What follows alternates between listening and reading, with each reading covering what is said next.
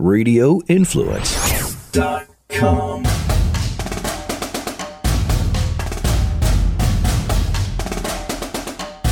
Welcome into another edition of Rush the Field, college football podcast, alongside veteran coach and scout Chris Landry.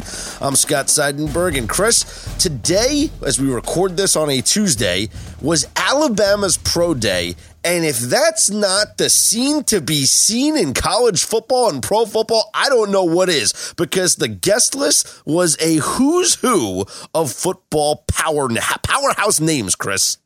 Absolutely. Had like 8 GMs, number of head coaches. Bill Belichick was there, of course, good friends with Nick Saban, and wearing an Alabama shirt.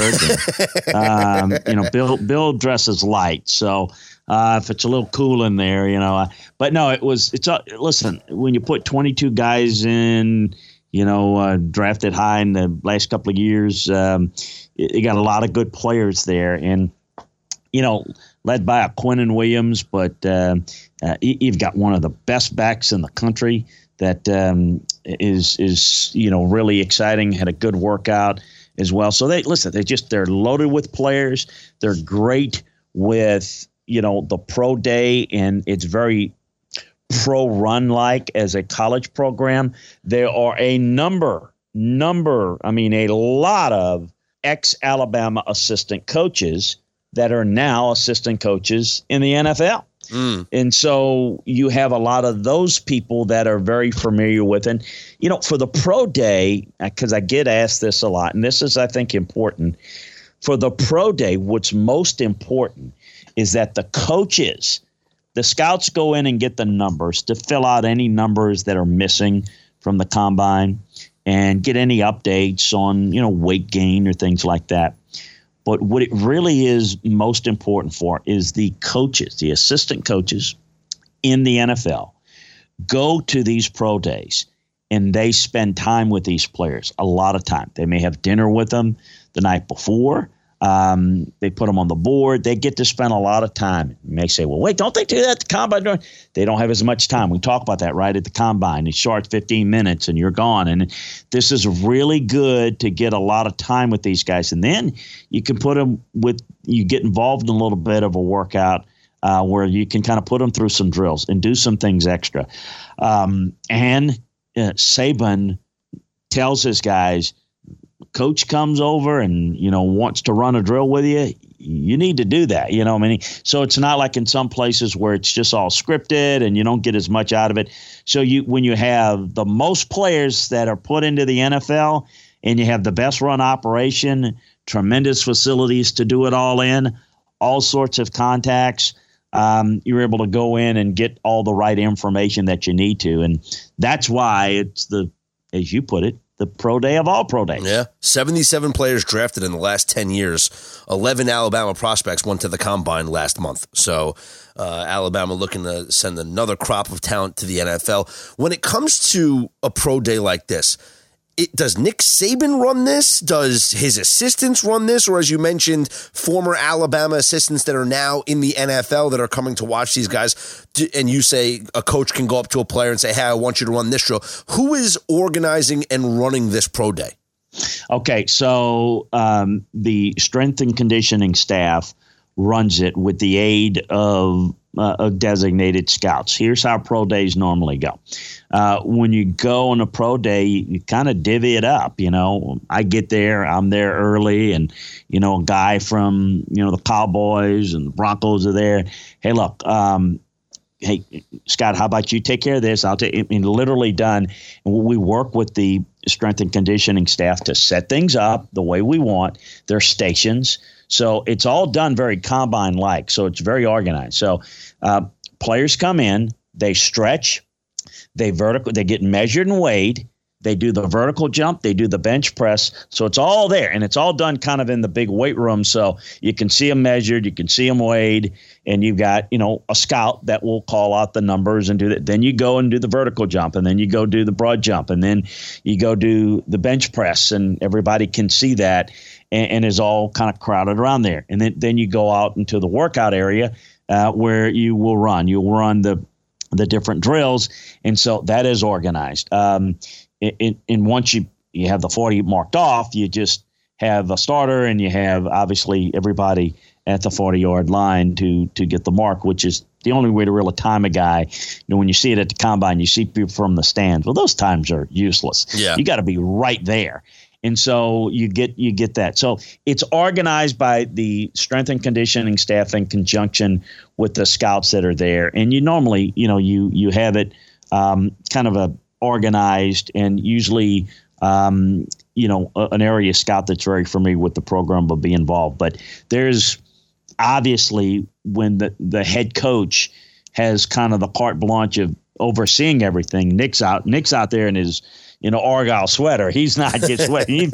He's not drawing a sweat now. He's not doing anything. Hey, come on, guys. He's not really involved like a team. He lets other people do that, but it all starts from him. In other words, the ability to do everything that you want, which, to be honest, everybody pretty much does the same thing. The only things that you get is with these quarterbacks sometimes that it's just kind of all scripted, with this and that. That's more scripted and done by the agent. But at Alabama, no, it's done by Alabama, and so they do things the way football people want it, not how some agent's gonna dictate it. We're going to talk more about Nick Saban coming up a little later on when we get into our state of the program of LSU, because I want to get into the situation involving, regarding his hiring at LSU and also his departure from LSU. And you were very closely involved because of your tenure there with the Tigers. So we'll get into that during our state of the program coming up in just a couple of minutes. But the other headline that we found out here was that Tate Martell, the transfer quarterback to Miami, Chris,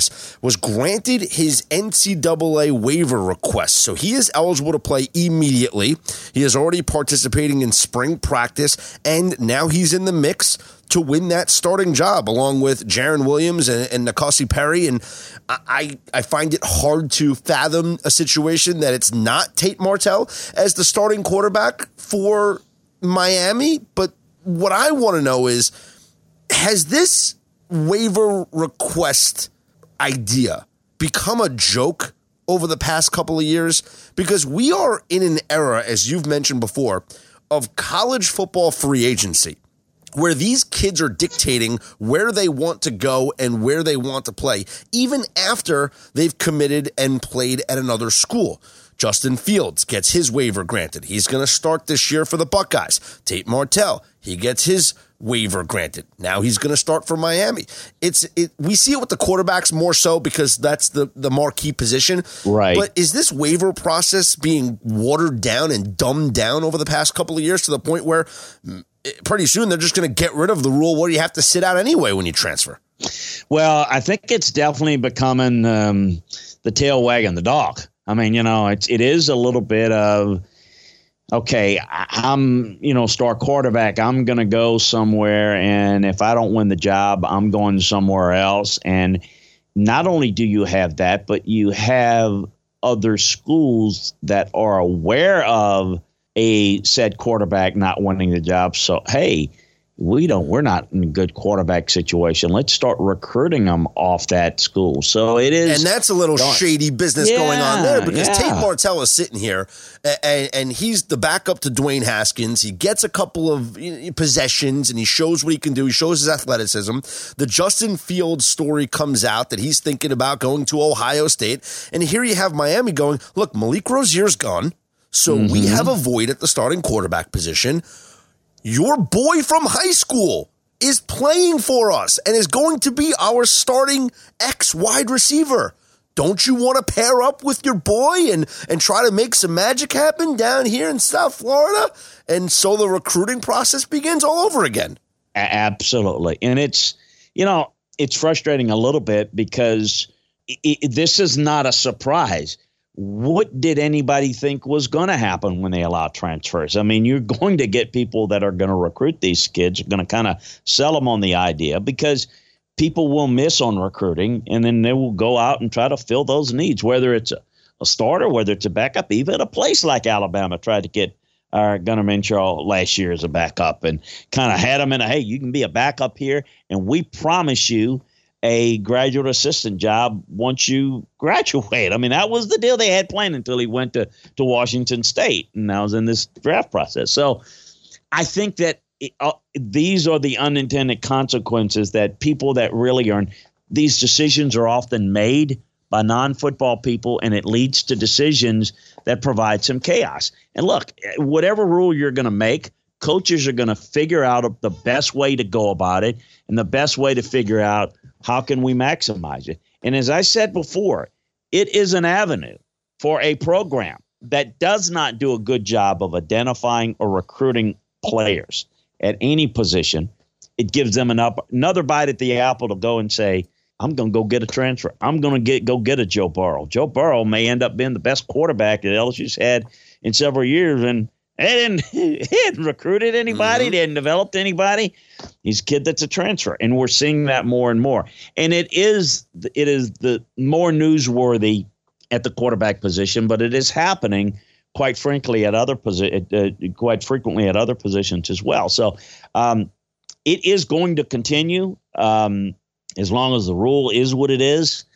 I think that there's a lot of the NCAA, they're dealing with a lot of negativity. You don't pay anybody. There's all these money. These kids don't get paid. And, so I think it's almost like, well, we'll throw them a bone and allow them to transfer. And I think what it's done, it's created a chaotic situation, a great news cycle situation for people that get excited about it and this and that. But you know what? How good is it? I preach about this in NFL free agency. There's an adjustment period that takes place very often, that even when you're talking about pro players and they're signing for big contracts and they're coming over, look at the history of guys having the impact in their first year. It's few and far between. That is normally the case with college guys that transfer. There is going to be an adjustment factor. So listen, I think it depends upon how many years the guy has left. If he has a couple of years, you might get one good year out of him, and anything else is a bonus. But it's here to stay. As long as this rule is going to be, this is the way it's going to be handled. Let's get to our state of the program, because there's some news with our team of the week. What's going on at your favorite school? This is State of the Program on Rush the Field. Our featured team is the LSU Tigers this week. And Chris, before we get into the history of this program, there's some news as it appears that Ed Orgeron is in line for a 2-year extension and possibly a pay raise. This was a proposal that was published when the Board of Regents, I guess, had their meeting, and now it's been made public because everything gets made public these days. So Ed O, deserving of a raise based off last season? I think so. Well, I think what it is kind of the preemptive strike of making sure that your guy has a contract that helps him in recruiting. And I think it maybe is a little premature. I think it's probably unnecessary to give him the raise. Did he have a good year last year?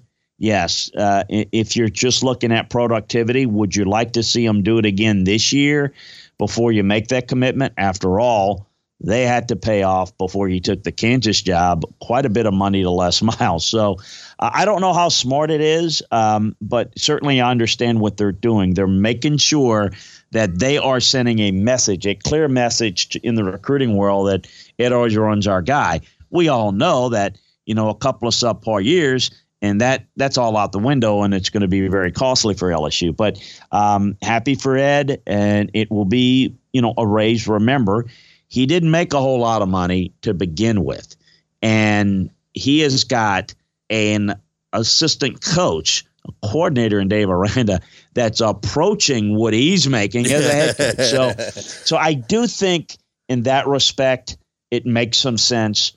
Whether it's a long-range commitment, we all know there's no such thing as long-range commitments in college football. It's about how you produce.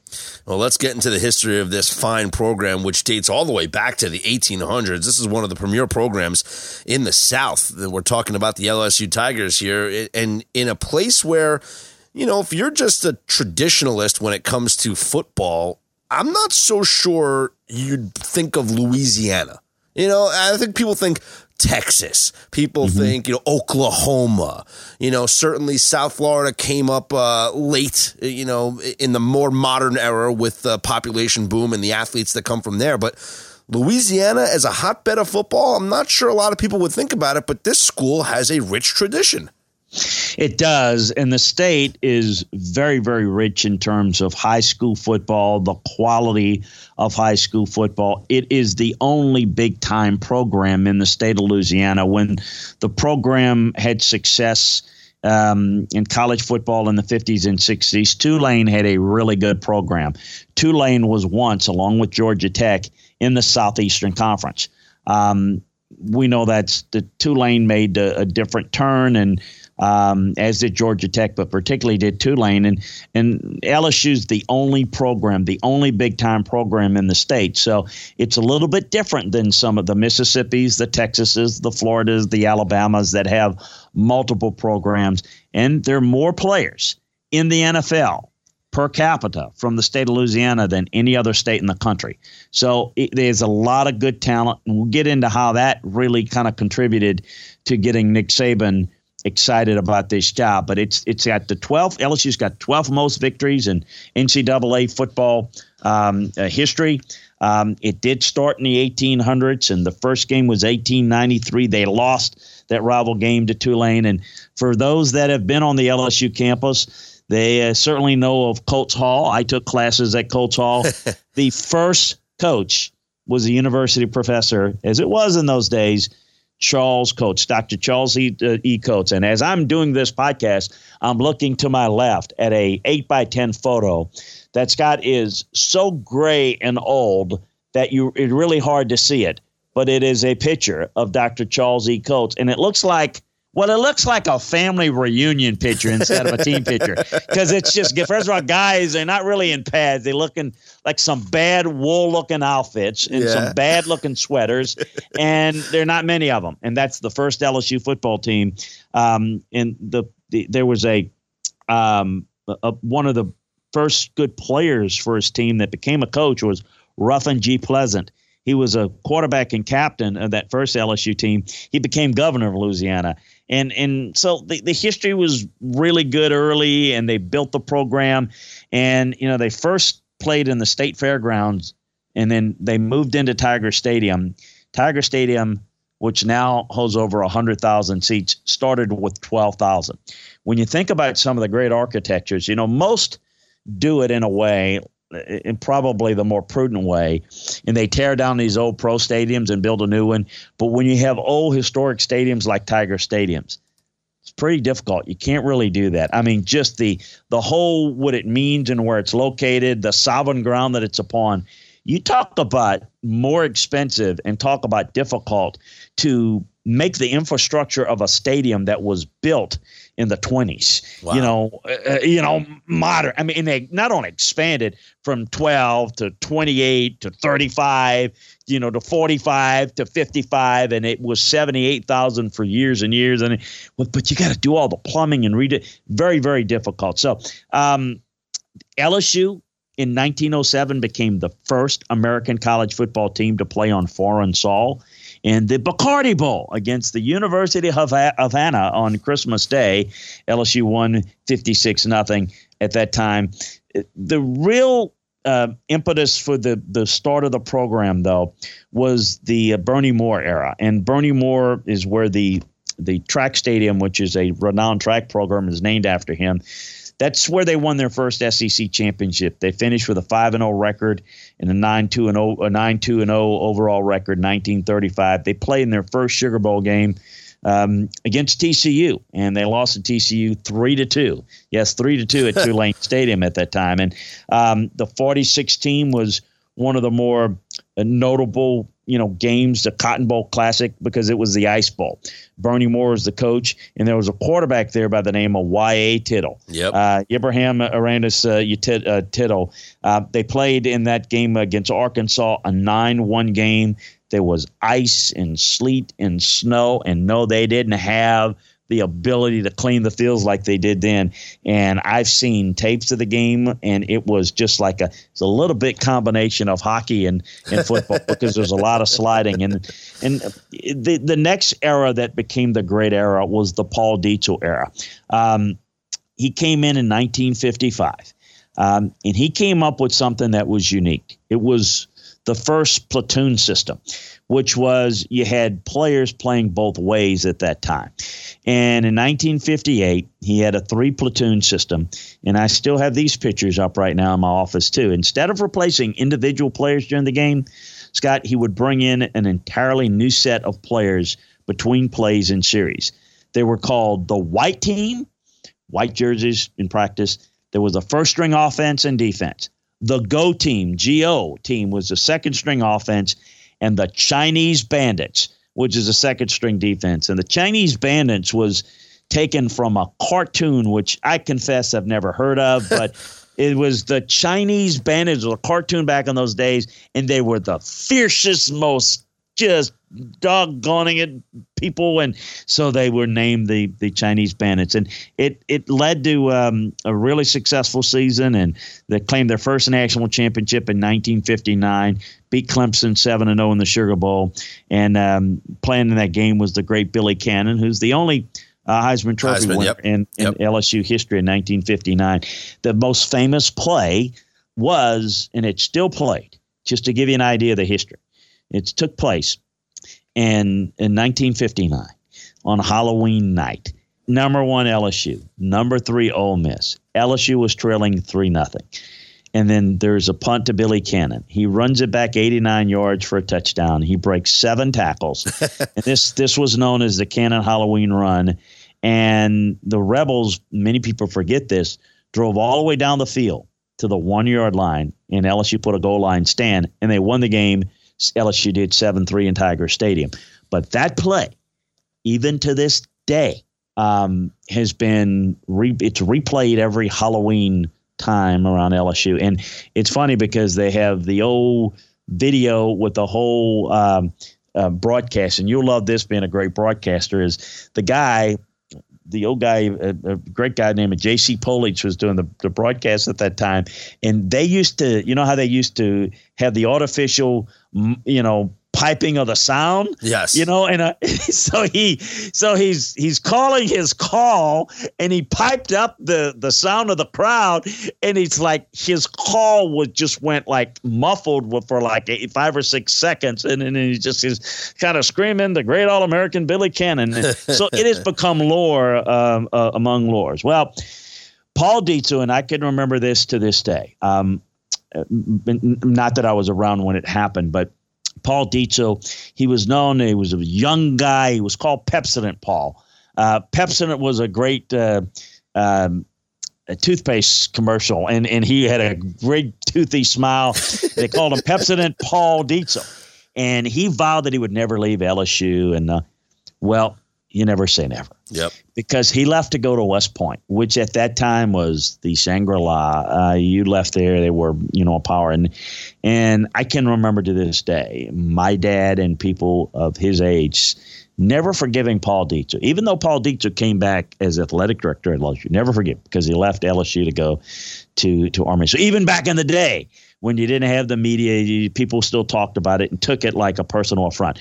Charlie McClendon, an assistant on Paul Dietzel's staff, takes over and does a really good job. And 66 Cotton Bowl, LSU upset an undefeated and number 2 ranked Arkansas. So the program was in great shape, did a great job. 1972 game against Ole Miss, and this is part of the Ole Miss-LSU rivalry. LSU, with quarterback Burt Jones, they completes a pass from Burt Jones to Brad Davis. But what's interesting about it, the Tigers trailed the Rebels 16-10 with 4 seconds to play. There was a lengthy, incomplete pass by Jones. It was in Baton Rouge, and the game clock showed 1 second remaining. Now, there's probably about 8 seconds that should have run off. There was 1 second remaining.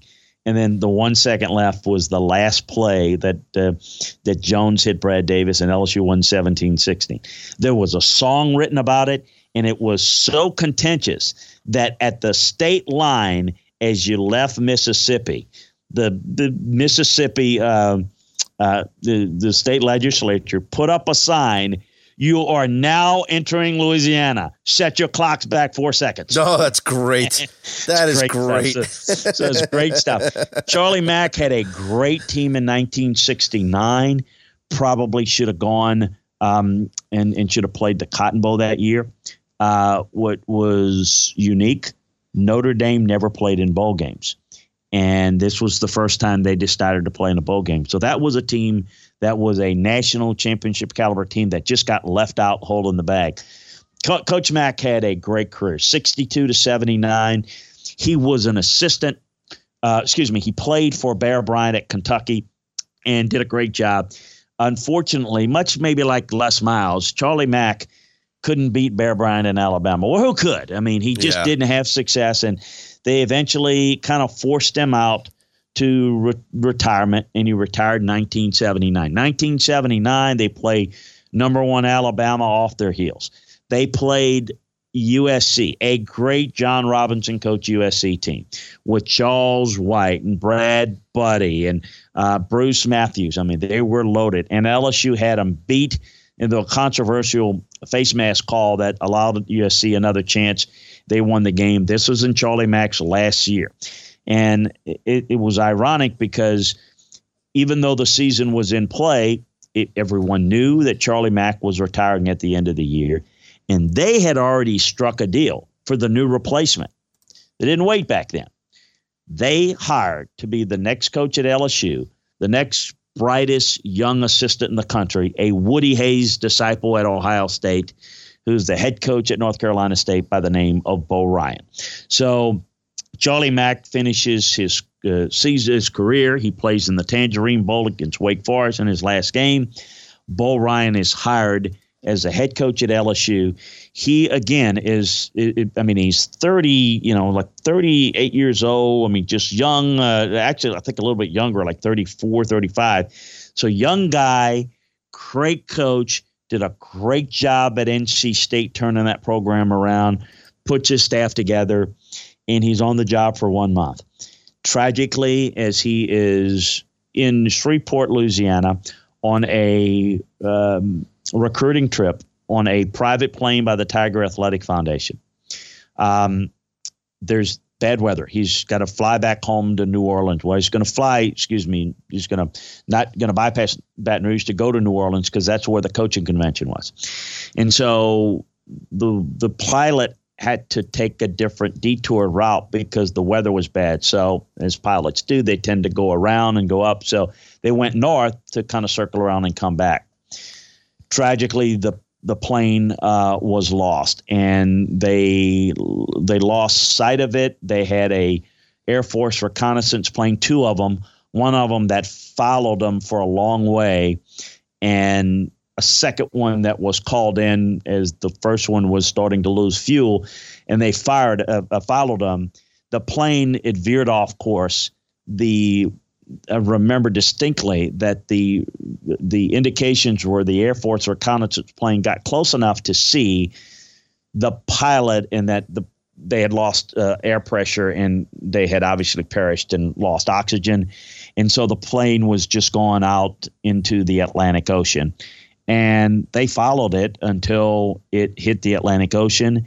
And they searched and never found the plane or the remains of the pilot, Louis Benscotter. I can still remember his name, and Coach Bo Ryan. So tragically, Bo Ryan, his family had not moved from North Carolina to LSU yet.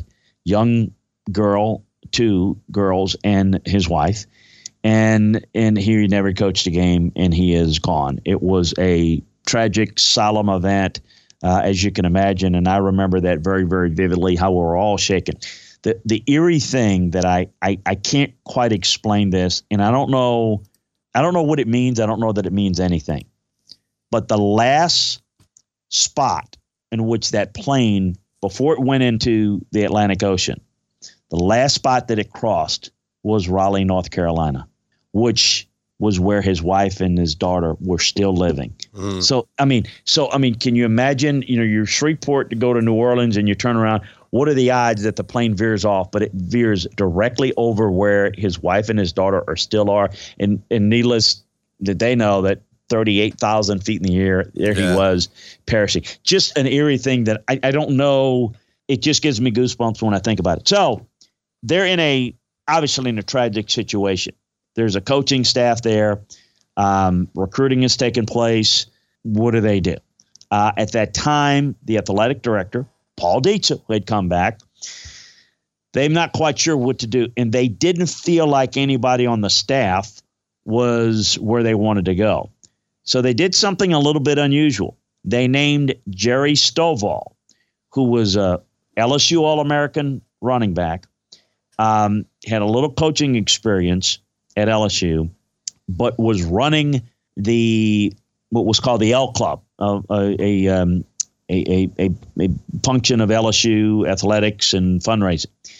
They put him in the head coaching role with Bo Ryan's staff. That didn't go all that well.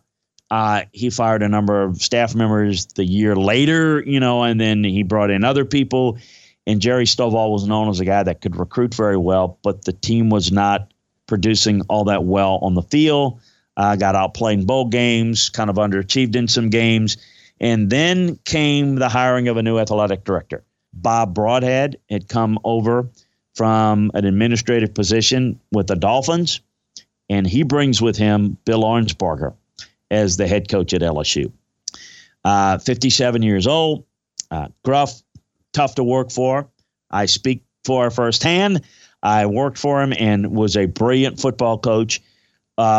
Really got a lot out of his players. Wasn't a great recruiter, but pardon me, was the inventor of the 3-4 defense with the Dolphins, a no-name defense in Miami for Shula, and did a really good job until he decided after a few years to go to Florida as the athletic director. And then there's a promotion of Mike Archer as the head coach. Mike Archer was the defensive coordinator on the staff at the time. They promoted him. And Steve Spurrier at the time, Mike Shanahan at the time were all interested in the job, but they promoted Mike Archer instead. Mike had some early success, but really couldn't sustain it. Then they hired what was undoubtedly the worst coach in LSU football history in Curly Hallman, who was an absolute disaster. And then at the time when they were going to make the move from Curly Hallman, I had moved on and was on Bill Belichick's staff in Cleveland, working with a guy by the name of Nick Saban. I told the What year was this now? This would have been like 1992. Okay. So they were trying to, Curly spent a couple more years. So 93. And then at the time I thought they were going to let Curly go, and they kept him for one extra year. They were thinking about making a move, and they were talking to different people, and I recommended highly Nick Saban. Nick was at least behind the scenes a candidate to become the Ohio State head coach when John Cooper was there, and John Cooper was always on the hot seat. And he was, every year that's it. He's gone, and then he'd survive one more year, and so he was a candidate there. So I'm wanting to recommend that they hire Nick and bring him in. Nick was not as well known. LSU was not paying much money at that time. Not many people were. And so anyway, they stayed with Curly one more year. They ended up making a move. I again tried to get them to make a move, and to Nick. They didn't want to spend the money. They didn't quite buy into it. They wanted somebody that was a standing head coach. So they hired. Not many people know this. They offered a job, and the job was accepted by Pat Sullivan, the head coach at TCU. They announced a press conference. It was going to be on a Tuesday, and all of a sudden, just to tell you how embarrassing things were administratively on both sides, they couldn't agree on a $750,000 buyout. Pat thought LSU was going to take care of it. LSU thought Pat was going to take care of it. They canceled the press conference, and instead of going with Nick Saban, they decided, when they broke ties with Pat Sullivan, they kind of went in a panic, and they went to Nashville and hired Jerry DiNardo as their head coach. And what year was that? 1995, DiNardo comes in. But that's the year that Saban went to Michigan State. So Saban, we ended up, he had connections at Michigan State, and he got the job at Michigan State. So at this point, and by the way, he had some opportunities in the NFL. And But he went to Michigan State. He was an assistant coach for Michigan State under George Perles. He got the job, went to Michigan State, correct, right at this time. In fact, Jerry DiNardo's first bowl game, he ends up playing Michigan State in Nick Saban in that bowl game. But so DiNardo's there from 95 to 99, and Jerry did some good things, but very inconsistent. And it was at this time, my good friend, Joe Dean, who was the athletic director, who I loved him, but was threw around quarters like they were manhole covers. I mean, he was cheap. Yeah. And at this point, when they let Jerry DiNardo go, there was a new chancellor at LSU by the name of Mark Emmert. Mark Emmert, who's now the head of the NCAA, understood the importance of making a really good hire and understanding that, as he put it, his words, not mine, football is the front porch of your university, particularly in the Deep South. And this was the key to getting people to give money for the university, for the chemistry lab and all that. It's through football, believe it or not. So he was wanting to spend it. Well, it's at this point, I talked with him, and there was a booster there that since passed away that I was involved with, and started to, again, talk to him about Nick Saban. And I said, look, you don't need to take my word for it. I'm going to give you some people in the league. And they start doing their homework, and they start checking out. Well, at this point, Nick wasn't all that interested. And, then it became I had to convince Nick that this was the right place. And I'm going to go back to what we just said. I talked to him about, because at Michigan State, didn't matter how good he was, and Mark D'Antonio can tell you this right now. It's still about what Michigan is or what Michigan isn't. Michigan State, I'm sorry if you're a Spartan fan, close your ears. You're always kind of considered a little brother, right? Mm-hmm. Even though you're better than big brother a lot of times on the football field. And Nick always knew that it was always UM this and UM that. And one thing I talked about, you are the king of Louisiana when you go to LSU. And there are more players per capita in the state. I put together some stuff for him, more importantly, for Jimmy Sexton, his agent. He started to really think about it. He did his homework. I don't think I would have been able to convince him to do it until I had him talk to Bill Orangebarger. Nick Saban didn't know Bill Orangebarger, and Bill didn't know Nick Saban. They didn't. Their paths didn't cross. Bill was a little older coach, and that's that. And I knew what Coach Orangebarger thought about LSU, and he talked up the job. And Nick, even though he didn't know Orangebarger, he knew who he was. Mm-hmm. And I think that to this day, that's when the next conversation, when Nick called me, that's when I knew that we were on to something, that he was really interested. And at this point, he was at Michigan State. The Giants tried to hire Nick Saban. The Colts tried to hire Nick Saban. So his name became a little bit more known. So as it is the case with a lot of these administrators, it sounds a little sexier now. Nick Saban is sounding a little sexier now. So as it were, Nick Saban ends up getting the deal done. And I remember to this day, he got paid $1.2 million. And that was the highest salary for a head coach in college football history. 1.2 a year in 2000 when Nick Saban got the LSU job. And then, as the rest they say is history, he immediately began to turn that program around. He built a powerhouse program. He built a program that won a national title. He took LSU in a place that I've always thought, Nick, here's the thing that Nick always told me. If it's such a good place, why do they keep firing coaches left and right? I said, Nick, because they haven't found the right guy. That's right. And they haven't found the right guy to put a fence around the state where all the talent is. And I said, you do that, you're gold, because you don't have anybody else coming in. At this point, the only people coming into Louisiana are people from out of state. Don't have anybody in state. You can sell that. That's the difference. And you've got to make a commitment. I told them, don't take the job unless they make the facility upgrades commitments to you. He went in with a legal pad full of stuff with Mark Emmert, and he said, I want my own football operations center. I want a new facility for the players to live in, because I told him Broussard Hall was a dump. And, everything. And Emmert said, absolutely, we need to do that anyway. We're doing it. And so those things were put in place. The infrastructure was in place. Now all of a sudden you've got much better facilities. Things are working, better. And the rest, as they say, is history. He moves on. Now here's what really happened. He spends there, obviously, 2004.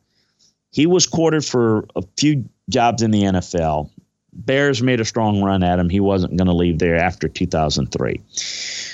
What happened is, we all know, he went to Miami. Now, I knew the president of the Dolphins very well. He was a former LSU guy.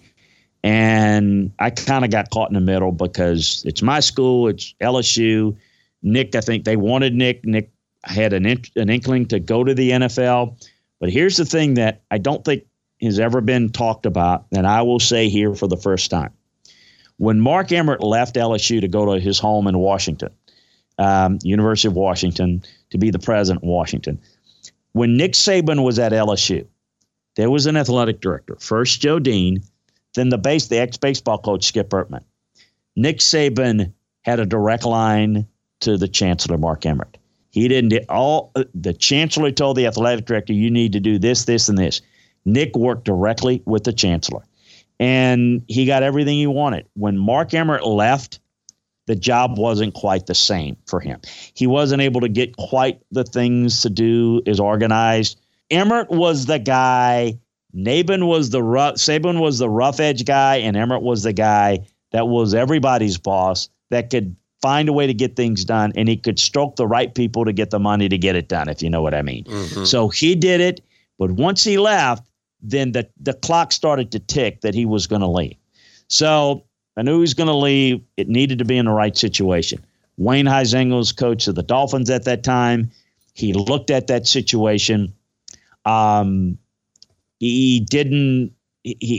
kind of turned him down the first time. The second time, Wayne Huizenga flew his jet right into Baton Rouge and set it on a parkway, and that's how they consummated the deal in his jet. And he did something. Saban had complete control over personnel. Saban could hire 2 coaches for every position. He could hire a defensive line coach and an assistant defensive line coach, a linebacker coach and an assistant linebacker coach, so on and so forth. So he had everything he wanted. He did that, and of course, we all know, not to take this to the Nick Saban turn, he ended up, because his wife Terry wanted to get back in college, ended up going to Alabama. Nick leaves, the program's in great shape. I wanted to get them to hire Butch Davis, who I thought was a really good fit, but Butch had sat out after with the situation with the Browns, had some heart issues. There were a few different directions I wanted to go. They decided to go with Les Miles, who I thought was a solid hire, not a great one. And Les Miles did a nice job. The program may have slipped a little from where Nick Saban had it, but not a lot. And most coaches would have not been as successful as he was. He did a really good job. Well, can I throw this out there? That absolutely. A big reason why there was this drop-off was because Nick Saban was at Alabama. And so he's in the conference. He's back in college football. Everything that he was building at LSU, he built bigger and stronger at Alabama. And so if you're LSU and you're Les Miles, you're sitting here going, well, now we have to try to maintain what we were doing and try to keep this thing improving. But now we're battling against this guy, and it makes things more difficult.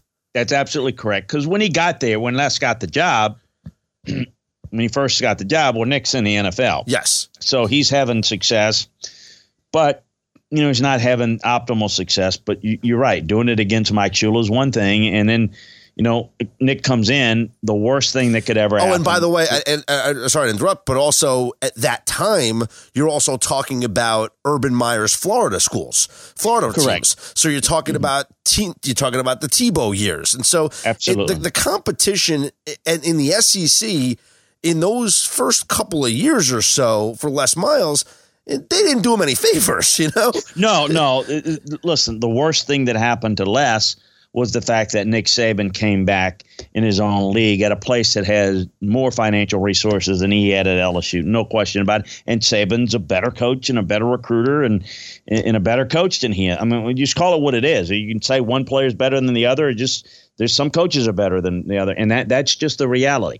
So Les did a good job, but as you mentioned, as he got a little bit into his tenure and Saban gets into Alabama, well, then that's where it became Alabama, and then LSU by comparison slipped. Well, here's the thing that people may not know is Les Miles and the athletic director, Joe Oliva, did not get along.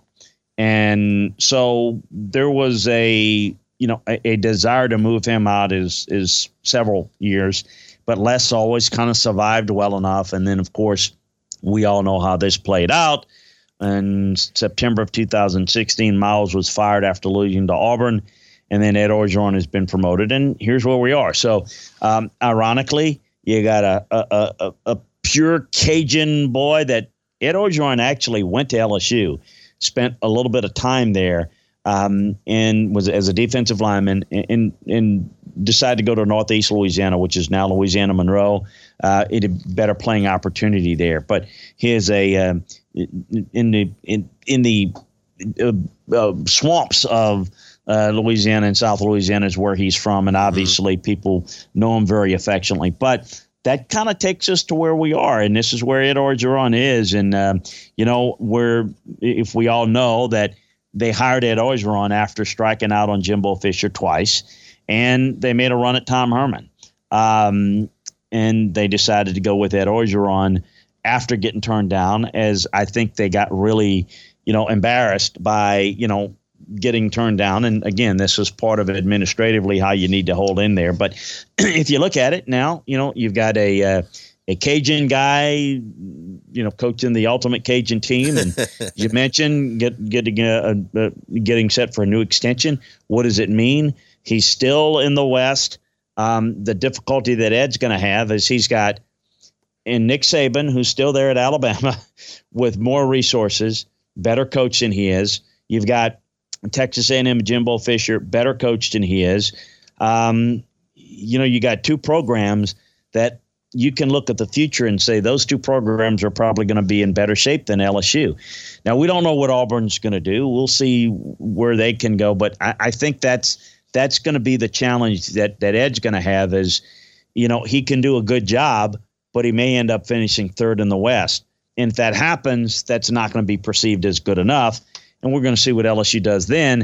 And then, of course, this brings about a whole different conversation about LSU athletics, because now you've got another controversy going on with a major brouhaha with the basketball coach, Will Wade. Yep. And Joe Oliva, who's the athletic director, not very popular in how he's handled things. He's kind of botched up the last coaching hires.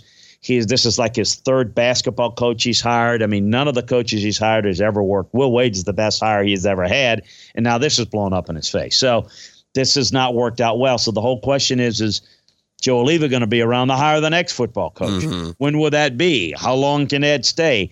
A lot of interesting questions. But if you look back at the history, who are the best coaches? Well, I think Nick Saban's the best coach in LSU history. Charlie Mack certainly has been there the longest. Paul Dietzel, certainly great. My favorite all-time player is Tommy Casanova.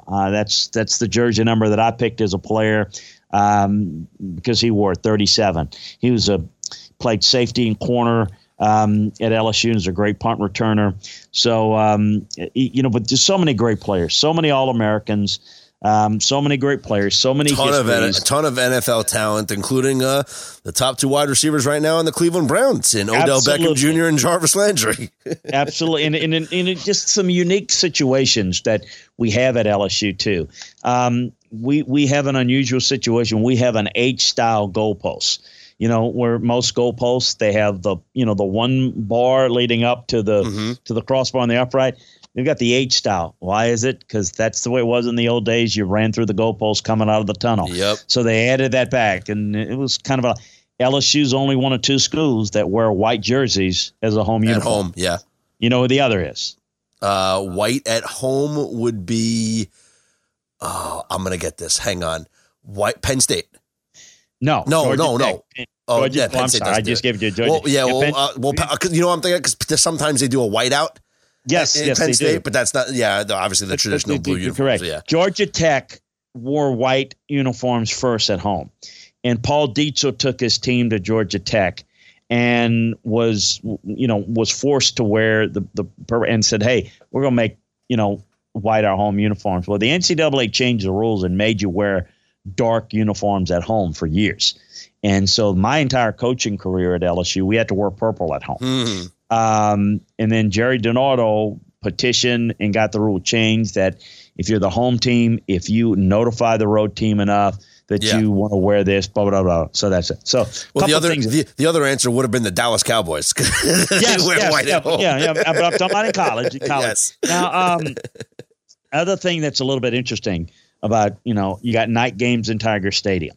It's an interesting fact of how that took place. It was originally done because it is a heavy populated number of sugarcane farmers in South Louisiana. And grinding season, where they harvest the sugarcane and grind it up in the mills, was in the fall. And it started like October, November. So what they did was you'd obviously do that during the day while daylight, and it gave a lot of those people a chance to go to the football games at night. And there was Huey P. Long, which is the most all the King's Men. If you ever watch that movie, it's about the political powers that be in the state of Louisiana, which is in and of itself a whole podcast. He was very instrumental in LSU football. He started the LSU band, the Golden Band from Tigerland. Back in the 30s and 40s, when kids would go on recruiting visits, they would eat dinner at the governor's mansion with the governor. That's how it was done back then. And at that time, there was something called the you've probably heard about this, but P.T. Barnum, the circus. Yep. You hear about the circus comes to town. Well, that was a big thing back in the 30s and 40s. Traveling circuses. They go all around the country, and it was really big. Well, they had the circus that was coming into Louisiana, and Huey P. Long, the governor of Louisiana, said, I'm going to ask you a favor. Do not come in on Saturday night when we play a home game. And, and they said no. He asked them again.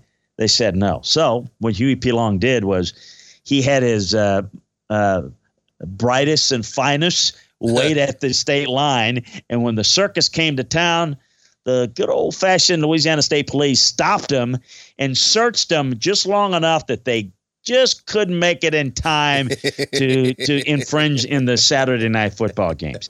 How about the 5-yard lines? What do I mean by that? You ever notice football stadiums have the 10 and the 20 marked? Yep. Watch LSU football games and notice it the next time. Every 5 yards. The 5, the 15, the 25, it's all that's interesting. So it's interesting things. Tailgatings, the pregame show, all that's interesting. So a lot of great tradition. I have gone embarrassingly too long on this, as you might tell by now. I grew up in the shadows of Tiger Stadium, went to games at Tiger Stadium as a kid with my parents, and saw many great games before you had games on TV. And so I've met the Ken Kavanaughs in 1939, great Giants player, Billy Cannon, the great Jerry Stovall, Mike Anderson, who, by the way, if you come into Baton Rouge, you want to eat at his restaurant, great seafood restaurant. The Tommy Casanovas, who, by the way, is a doctor. The great Charles Alexander, a good friend of mine, and Nacho Albergamo, who's an orthopedic surgeon, and on and on and on. There are 3 retired numbers: 20, Billy Cannon; 21, Jerry Stovall; and 37, Dr. Tommy Casanova. But Steve Van Buren in the Pro Football Hall of Fame, Wyatt Tittle in the Hall of Fame, Jim Taylor, who we lost recently, in the Hall of Fame. So many good. Gaynell Tinsley was a player that played in the 30s that my daddy saw. Abe Michael, Doc Fenton, on and on and on. Great, great players, great coaches, great history, and the passion. People think all year long about LSU football in Louisiana. It's what they think about. Spring practice has gone on. That's the number one thing. People plan weddings around, making sure that they don't get married in the fall, because no one in their family is going to show up if you've got a wedding in the fall. The secretary's biggest phone calls that they got from the public in our office would be, hey, 2 years from now, what, a home game on October 20th. It's like, no, we won't be home because people are planning their weddings. That's about as serious as can be. And the whole atmosphere around campus just revolves around LSU football. Tailgating starts on Monday and Tuesday of the week before with the Winnebagels and the cooking of the jambalaya and the gumbo and the boudin and everything that the red beans and rice. It is a feast unlike any other, and they'll feed you.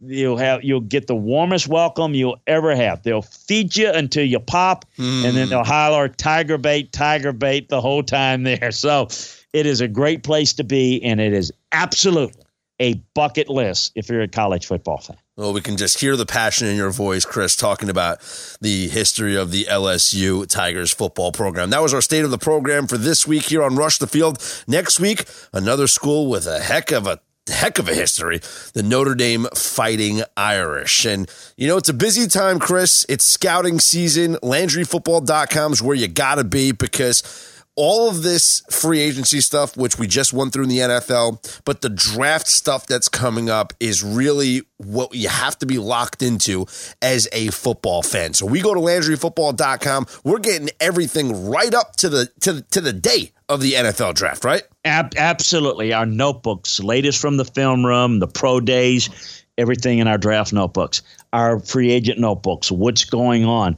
Player signings today. We've got some trade talks, some visits. We're keeping you update on that every day in our notebooks, minute by minute on Twitter at Landry Football. You can follow that.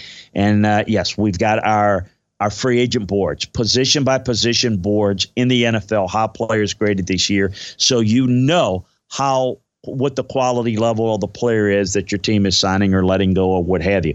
And as we speak, I am working on the draft boards. And it will be out this week. So look for the initial draft boards. We're going to have scouting reports as well. But the initial draft boards, as we get done with this podcast, I'm going back working on it because we're knocking it out. We take this very seriously, do this for a lot of teams, but this will give a generic overview of kind of everybody. Everybody's draft boards are going to look a little different depending upon their philosophy and what their critical factors are for their relative positions. But the draft boards, the top overall players and by position, we'll be getting those out as well as the scouting report. So listen, if you like football, you love LandryFootball.com. This is the busiest time of year. We've got recruiting information. We've got draft information. We've got free agent information. We've got draft boards. I mean, you name it. It's just nonstop football, and it'll continue that way. And when we put the draft to bed and the second wave of free agency to bed, then we'll be obviously breaking down all the rosters in college. Spring practice going on in college football. Don't forget, got our college football notebooks for just our college football only fans. So listen, you like football, you love LandryFootball.com, as I mentioned. And as Scott alluded to, we got our scouting season special. Take advantage of it. You get a full year at almost a 60% discount. Can't be better than that. Nope, less than a magazine subscription. Also, don't forget you catch new episodes of the Landry Football Podcast every Tuesday and Thursday, and new episodes of Rush the Field College Football Podcast every Wednesday. And sign up for the free War Room newsletter. You got to stay in the know. Enter your email at LandryFootball.com. You'll get the free War Room newsletter each and every week. It's a great tool to have for your football conversations. This is Rush the Field with Chris Landry and me, Scott Seidenberg, which can be found on Apple Podcasts, Stitcher, TuneIn Radio, Google Play, and RadioInfluence.com. Follow Chris on Twitter at Landry Football. Follow me at Scott's On Air. Until next week, this is Rush the Field College Football Podcast.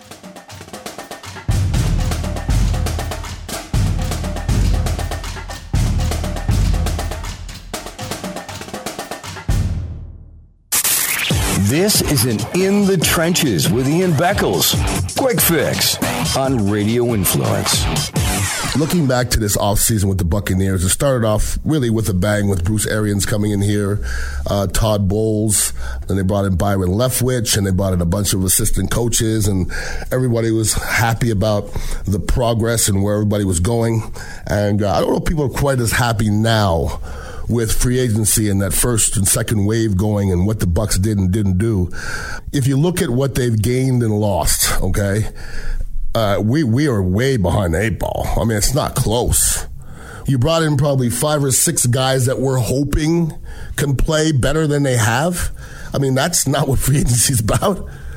Free agency is about bringing somebody in, penciling him in, and go, there you go, there's a player like JPP. That's a move. There's nobody changing anything for free agency. We haven't changed anything. We've lost a lot. We lost Quan Alexander. That's a big deal, people. It's a big deal, period. We lost Humphreys. That was Jameis. That was his go-to in the crunch. We lost him. We didn't replace him by then. We didn't replace him with anybody. So to see other teams out there, championship teams that are 10-6 and 11-5, getting better during free agency, and we're sitting and getting worse. I mean, if you look at the way this team is constructed, and you have to give Jason Light a grade, it's F. In the Trenches with Ian Beckles can be found on Apple Podcasts, Stitcher, TuneIn Radio, Google Play, and RadioInfluence.com.